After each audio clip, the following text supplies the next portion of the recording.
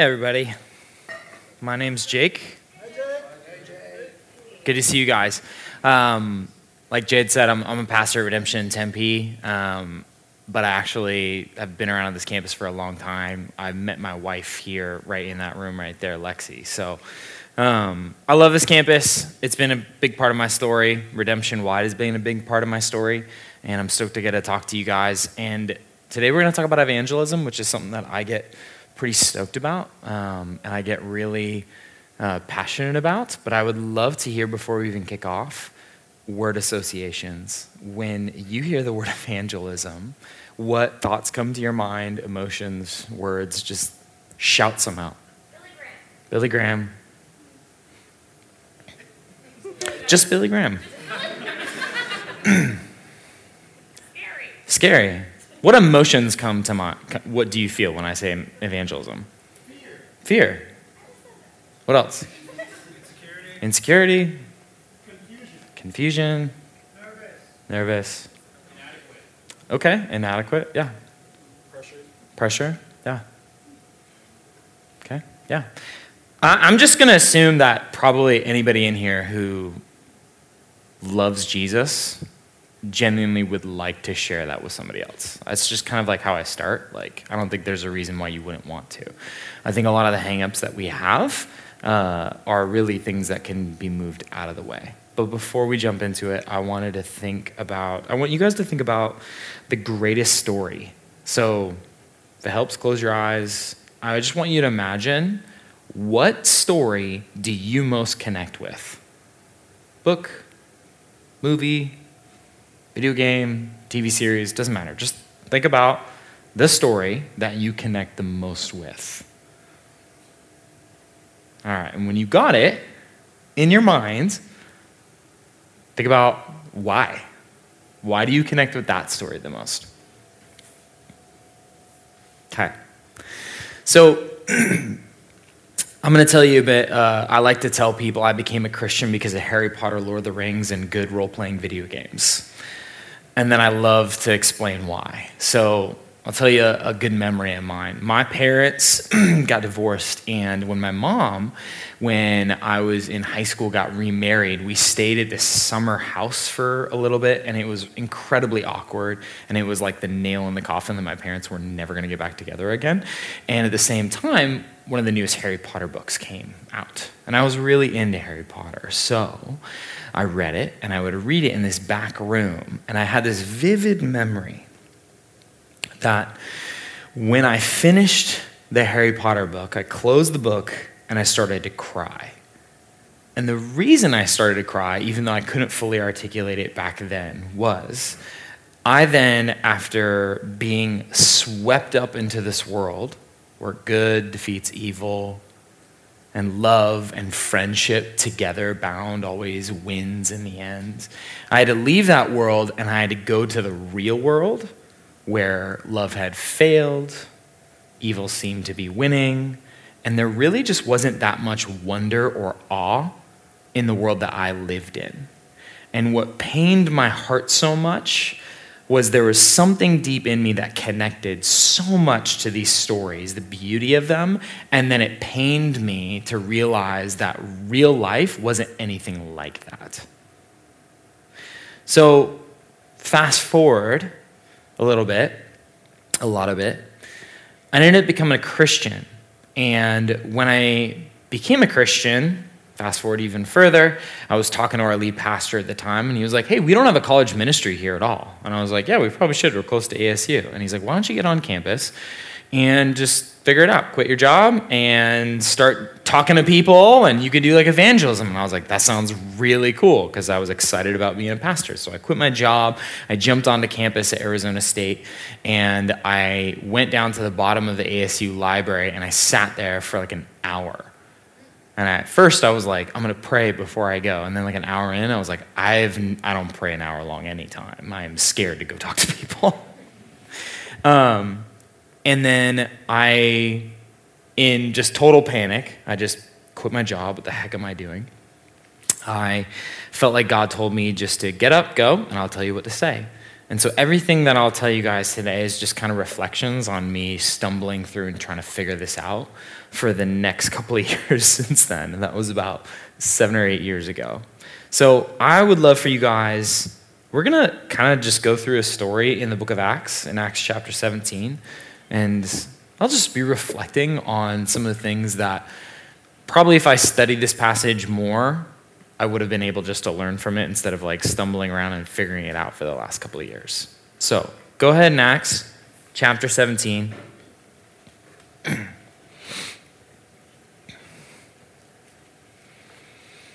And they'll put some of it on the screen, but I'm just going to read like one little line here that's not even going to be on the screen there. And it's Acts 17, and I think in verse 18. So Paul is preaching, and it says he was preaching the good news about Jesus and the resurrection. So a question that I got obsessed with early on was, what do you have to say to make it count? When I say evangelism tonight, what I'm talking about is when we open our mouths and we speak good news. So if you're talking to your friend that you're thinking about already, what do you have to say for it to count as evangelism? And that's kind of something I thought about all the time, because kind of comically in here, it just says he was preaching the good news about Jesus and the resurrection. If you go back all the way in the beginning of the Gospel of Mark, it says that Jesus starts off his ministry preaching the good news, and then it gives a quote exactly what Jesus says. Jesus says, the good news is, the kingdom of God is at hand. The end.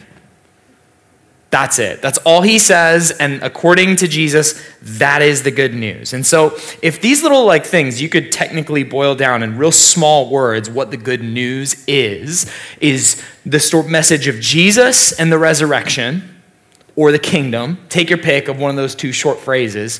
Why can I go say that to somebody in some of your college classes, at your work, in your family? How come I can't just say that and people go, oh, that's really good news? Why not? If that's actually the good news, that's the gospel. Hey, the kingdom of heaven, it's here. Why can't I just say that and people be like, wow, that is such good news to hear? Completely out of context. Yeah, you guys started shouting out. See, Corey said you wouldn't be shouting out, but he doesn't believe in you guys. So, if it's good news, why do people fail to hear it as actually good news? So, that's kind of the big question I want to ask, is exactly how do you make this good news sound like good news to people? How do you see it as good news even to yourself, honestly? So, another story. On campus at ASU, me and my friend Mark start going for a walk, and we're praying for ASU. And Mark looks at me and he says, hey, I got a real strong feeling that God wants me to go talk to this guy sitting over here underneath the pillar. I was like, go for it, dude. And so we start walking over, and he walks up to this guy, and he says, hey man, sorry to interrupt you. This is totally crazy and awkward, but we've been walking around campus praying, something that we do, and we feel like God wanted to come talk to you. Do you know anything about God? Have you ever heard anything about God? And the guy looks up at Mark in confusion and surprise, and then begins to start speaking Spanish. And Mark panics, and then begins to try to keep telling him something in English. He's like, well, I wanted to talk about God, and have you heard anything about? And then he has this moment where he looks at me and he's like, I don't know what I'm doing, and then just walks away. And so I just follow him away. And that was the end of our story with whatever this young man's name was. And what's funny about that is technically it could have said, hey, I want you to know that the kingdom of God is at hand. Have a nice day. And technically I would have been preaching the good news to him. Technically. But you guys all know that's ridiculous. Why is that not actually preaching the good news? Because he had no language to hear it. We weren't speaking the same language in that moment. Now think about how complicated this gets. If you start trying to have a conversation with somebody and you say the kingdom, what does kingdom mean in our culture? Nothing. There's no equivalent. Nobody uses the word kingdom. What about sin in popular American culture? It's got years of baggage and confusion and all kind of associations. So as soon as you start trying to talk about good and evil and sin and God, there is all kinds of language barriers and breakdown. And so a lot of what is going on when you actually open your mouth to speak is you need to know exactly what language we are talking in right now, which immediately makes it a conversation that demands love and hospitality. You have to begin with a common language. So, how do you practically do that? And I would love to just talk practical with you guys from tonight as I can. So in the book of Acts, there's just this little moment right here in Acts chapter 17 and verse 22, and you guys can put that one on the screen. It goes, Paul then stood up in the meeting of the Areopagus and said, "People of Athens, I see that in every way you are very religious. For as I walked around and looked carefully at your objects of worship, I even found an altar with this inscription, 'To an unknown God.'" So even before Paul opens up his mouth, there's a couple things going on. He's been walking around the city, you can imagine, for a while. He has been asking people questions about what culture's like around here. He's been working with people and even has been watching very closely how the day-to-day life goes for people and paying a special attention to how they worship. He notices that there is this weird idol that just says, "To an unknown God." And that's the beginning language that he uses when he begins to preach the gospel. How do we do something like this to the people that we love in our lives? To our friends, to our neighbors, to our coworkers, to our roommates who do not know the good news about Jesus. How do we do this? One of the best things that I have learned over the years in how to do evangelism is probably boiled down to talk a lot less and just listen. You can do so much. Like, you want to be a good evangelist, whatever that might mean, get really, really good at being curious and asking questions to the people that you love. And here's why. You see, Paul just did it naturally. I mean, behind that context, he is figuring out a whole lot of what about these people believe ahead of time before he even speaks. So think about your roommate. What do they believe? Every human being fundamentally believes something about the world.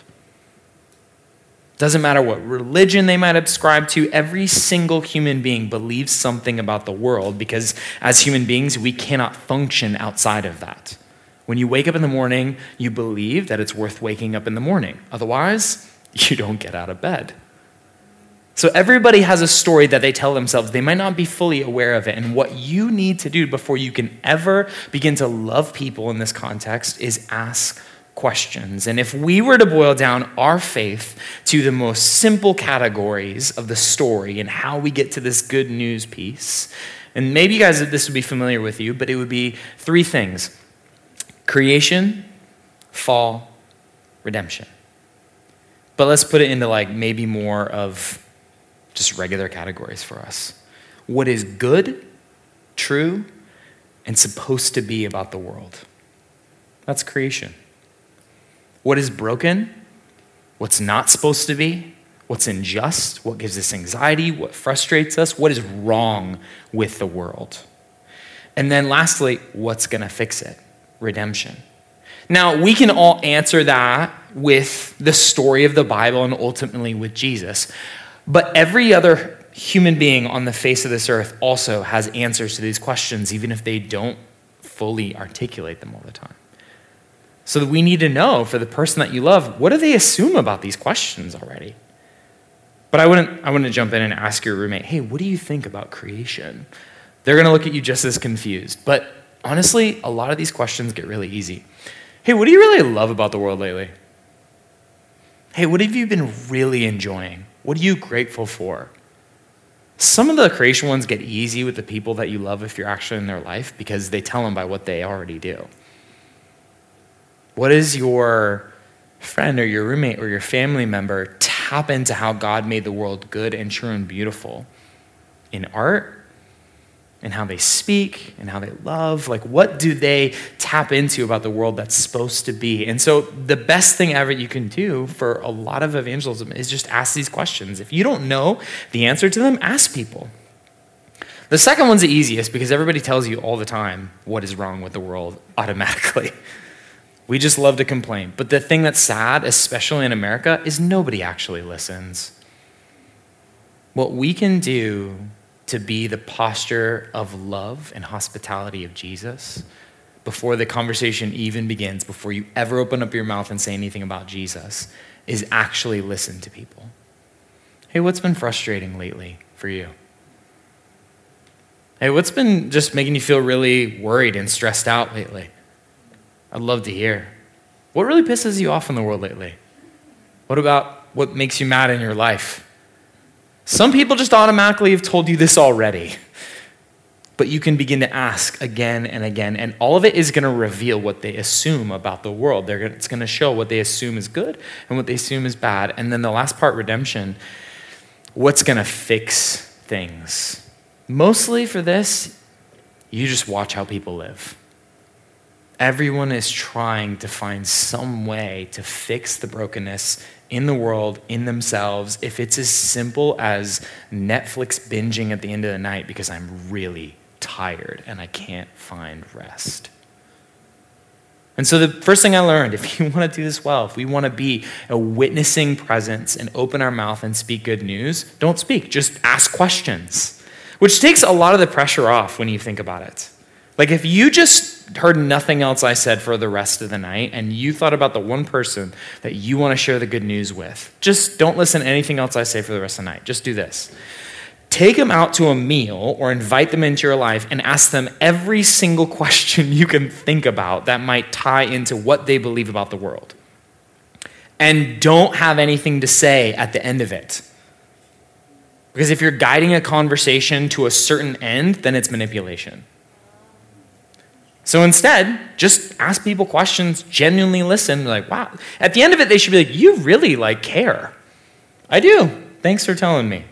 If somebody asks you a question back, go for it. That's a natural human thing. But you don't have to have any pressure at that point to say anything. So, listen. The next thing, look at what Paul does in Acts 17, verse 26. I'll just start in verse 24, I guess. So the God who made the world and everything in it is the Lord of heaven and earth and does not live in the temples built by human hands. And he is not served by human hands as he needed anything. Rather, he himself gives everything life and breath and everything else. So verse 26, he goes, from one man he made all nations that they should inhabit the whole earth. Just that little line. It's very simple.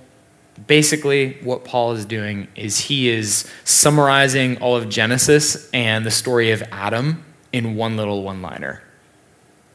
He's just telling them a story about God and what he's done in this world, but he's doing it in the most succinct, simple way that they will understand in their language. When we begin to open our mouths, what do we actually say? Because you can't just keep asking questions and then you can do the whole I'm just going to live in a way that looks like Jesus and looks like the kingdom. And at some point, people will be they'll know then that I'm like this because I'm a Christian. And unfortunately, that's just really not the case. There's lots of other major world religions that have nice people and people could assume that you're one of them. And so at some point, we do actually have to open our mouths and speak. But there's a lot of ways that we can do that where it's not like high-pressure sales. Because in the end of the day, just to take the pressure off, not a single person in this entire room is ever going to convert anyone. I never have. The Holy Spirit does. If you just happen to be there in the moment where someone decides to give their life to Jesus, that was a lucky moment that the Holy Spirit invited you into. It has nothing to do with how winsome you are with how you speak. So just take the pressure off. You're never going to convert anyone. Don't try.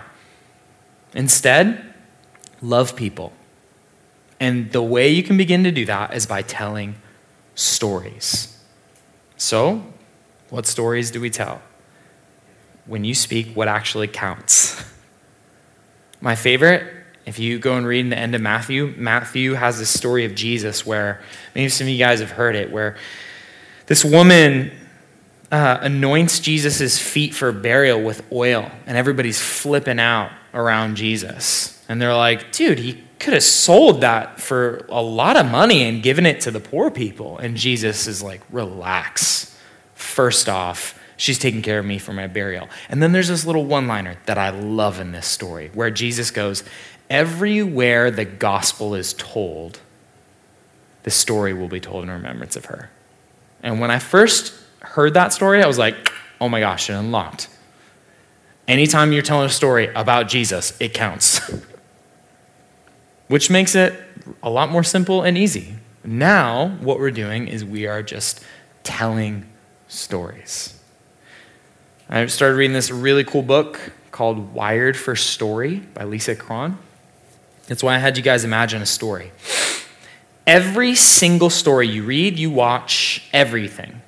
Your brain is hardwired as how God made us as human beings constantly to be on the look for, how does this connect to my life? How do I see myself in that character? And how do I feel what the characters are feeling? Which is really cool because storytelling then is this amazing way where I can just start telling a story and it invites you to think and live in that moment for that story. So what stories do we tell? Tell stories about Jesus. But here's how you can do it in the most amazing way.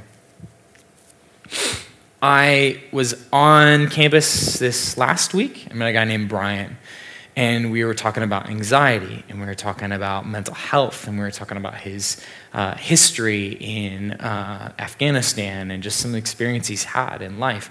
And he said a couple of phrases, which I won't share tonight. And in response, I was like, man, to be honest, that really reminds me of the story of Jesus where he's talking about the lilies and the birds. You ever heard that story before, Brian? And he's like, what? And I'm like, oh my God, it's so good. I got to tell you. So I just start talking. I go, yeah, so Jesus is teaching about anxiety and he's teaching about worry. And I just tell him the story Jesus narrates of the lilies. And I'm not quoting it verbatim. I probably messed up a good couple chunks of it. But I told the story about Jesus that I knew, that came into my mind in that moment. And I was like, man, that just when you said that, that reminded me of that story. And I love that story about Jesus. Do you want to become a Christian? No, I just told the story and I was like, hey, you just reminded me of that story. He's like, that's interesting. That's cool. Anyways, so what are we going to get for lunch? And I just move on with the day. So much pressure is put on for changing human lives. Again, you're not going to convert anyone, but a lot of us assume we will. That we're going to have this moment where you're going to communicate this message where your friend's going to hear it and go, oh my gosh, I believe now. In that moment because of what you said. And that's just never going to happen. Most of us are Christians because 10 people talked to us or 10 people did something in our lives that made a huge impact. 1 through 9 saw no results, and 10 saw something happen. Just be 1 through 9, guys. Just be 1 through 9. Be the people who just constantly are dropping in seeds about who Jesus is and the stories that you know or the parts even of your life where God has connected. Man, that totally reminded me, Brian, I remember when I got home from the hospital with my firstborn son, I'd never had anxiety before, and suddenly I did. And then I start telling him the story of what God did in that with me.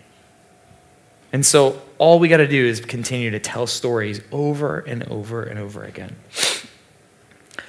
The next thing is speak with love. So this is in verse 27 of Acts 17. Paul goes, God did this so that they would seek him and perhaps reach out to him and find him, though he is not far from any one of us. For in him we live and move and have our being. As some of your own poets have said, we are his offspring, which is really interesting because those two little quotes are Greek philosophers that don't care at all about Jesus and do not believe in the God of Israel. This would be the equivalent of me preaching the gospel and pulling lyrics from Ludacris. Right? I mean, it would just be, I'm just plucking something. I'm like, oh my gosh, it's just like he said. And then I continue to tell the story of the gospel, which is amazing. Because what Paul just basically did for all of us is set this example of everything's on display, nothing's off limits. But what it did more than anything is Paul just spoke with an incredible amount of love. Because think about it, he is having a conversation of absolute hospitality. He is not communicating the good news about Jesus and saying, okay, let me have you understand all of my story, all of my culture, all of my stuff first, and then I'll be able to communicate the good news about Jesus. Instead, he just starts connecting the dots in any way he can through everything in their story, in their culture, in their life. Which is, as a follower of Jesus, can be really, really fun. Because now you can just be creative. Here's one of the most, I think, wonderful ways to do evangelism in the most simple way. And I learned this from Jim over at Redemption, so I can't claim origination of the idea, but he calls it affirmational evangelism. And it goes something like this. When my son, Asher, my firstborn son, was born, he was born really early. And so he spent the first 7 months of his life in the hospital, which meant that me and Lexi spent the first 7 months of his life in the hospital. And I no longer was able to be on campus or really do much of anything. I was telling some of the guys that our pastors there came to me and were like, we now dub you as pastor over Asher and the hospital. Go and do that. And so that's what I did. And so every day, all day, I was just at the hospital. And so really, I had a handful of very small relationships in my entire life for a long period of time. Nurses. I got really close with nurses. Nurses were my whole life. And the nurses there that I was with all day long began to make friends because they're taking care of my son. And I mean, when you're really close to that kind of stuff, I just started thinking a lot about them and what they knew about God and how could I care for them because all they're doing is serving me.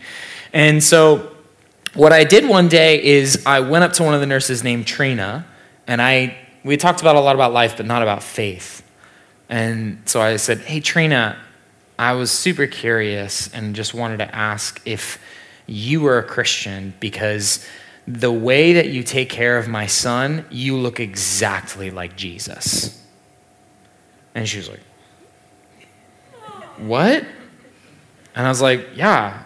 I mean, I see you in here every day with these little babies who cannot speak, and you speak for them, and you advocate for them, and you care for them, and you put priority over their lives.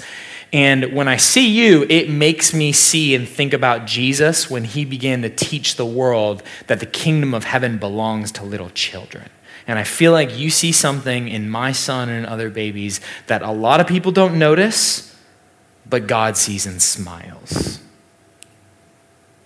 What was cool about that? One, I was just loving her, honestly. I just wanted to affirm what I saw in her life that was good and true and beautiful and looked like God in the form of Jesus.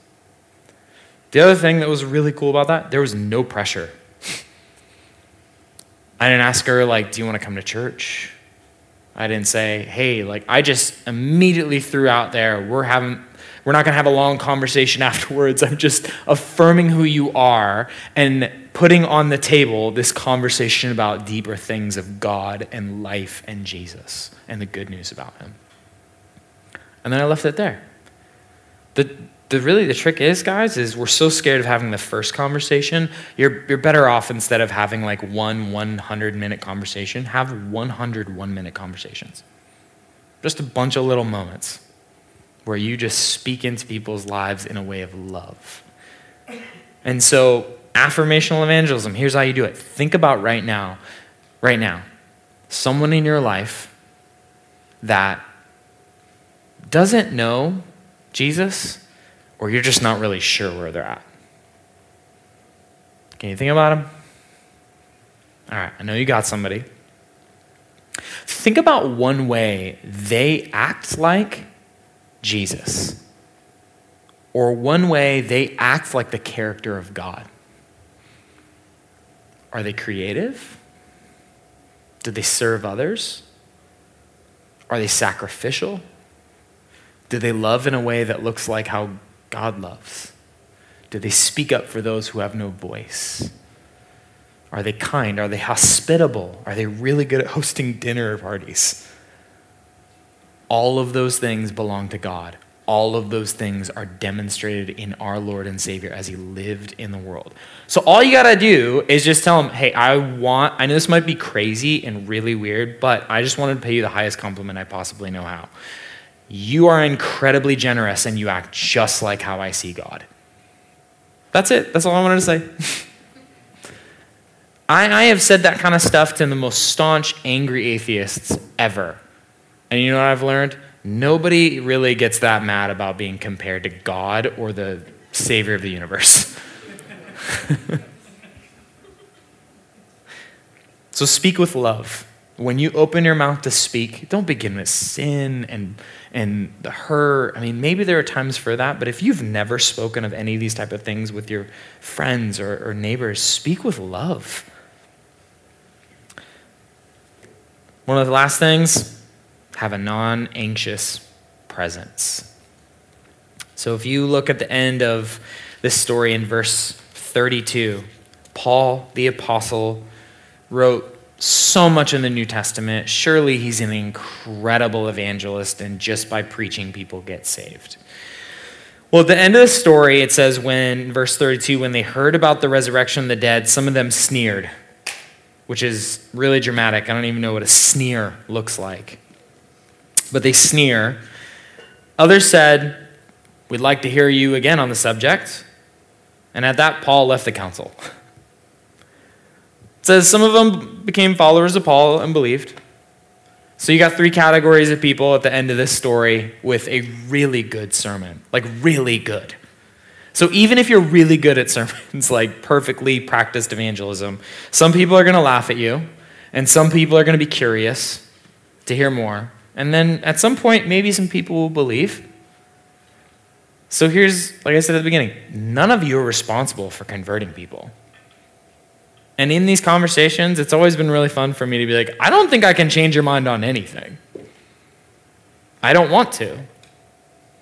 I want to tell good news stories so that at some point I'll be able to know you enough in love so that when I say the good news about Jesus, you hear it and you go, that is good news. Here's how I went from Harry Potter crying, there is no spot in the world for this, to following Jesus. I started spending time with some guys who really cared for me, and we started reading the Bible, and they started living like Jesus in a way I'd never seen before. And then when they started speaking about the Bible, they started speaking about the Bible as a story, a big, grand, beautiful story with wonder, and good defeats evil.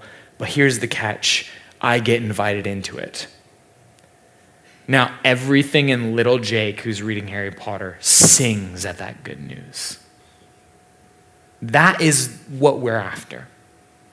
And until you can think about how to do that with this person that you're thinking about, love them really well, listen really well, ask really good questions. And then when you speak, just tell stories and affirm the goodness of God in their lives.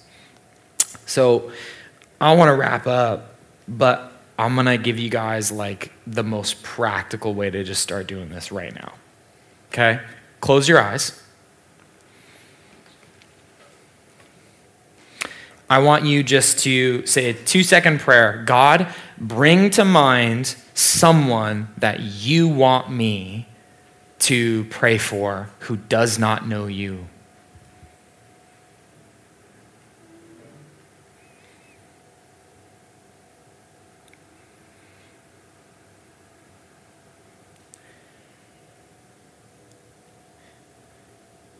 Okay, and now if you got that person, and if you don't, it's okay, you can do this later. Take out your phone. Go ahead, take out your phone. I'm not going to make you do anything crazy. I'm not going to make you call him or something. Take out your phone, and what I'll invite you to do, so you don't have to do it, you could just get on Instagram for a second and pretend. But what I'd invite you to do is go onto your alarm app and set an alarm for whatever time you want, right? So you could set it for right now, 8:06, or you can do it at any time of the day, to go off every day with that person's name on the alarm. And every time the alarm goes off for 7 days, you pray for them. And all you pray is this: God, make space for me to be able to listen to them and speak with love to them. And just do that for 7 days. At the end of the 7 days, if you are so bold, ask them to spend time with you. And if you're crazy brave, ask them questions about what they think about the world. What are you frustrated about lately? What are you celebrating lately? And just start there. Okay? Set your alarm, pray for them, and go. And that's the most practical thing that I can give you guys to start. And with that, let's pray. You go ahead and bow your heads and close your eyes if you want.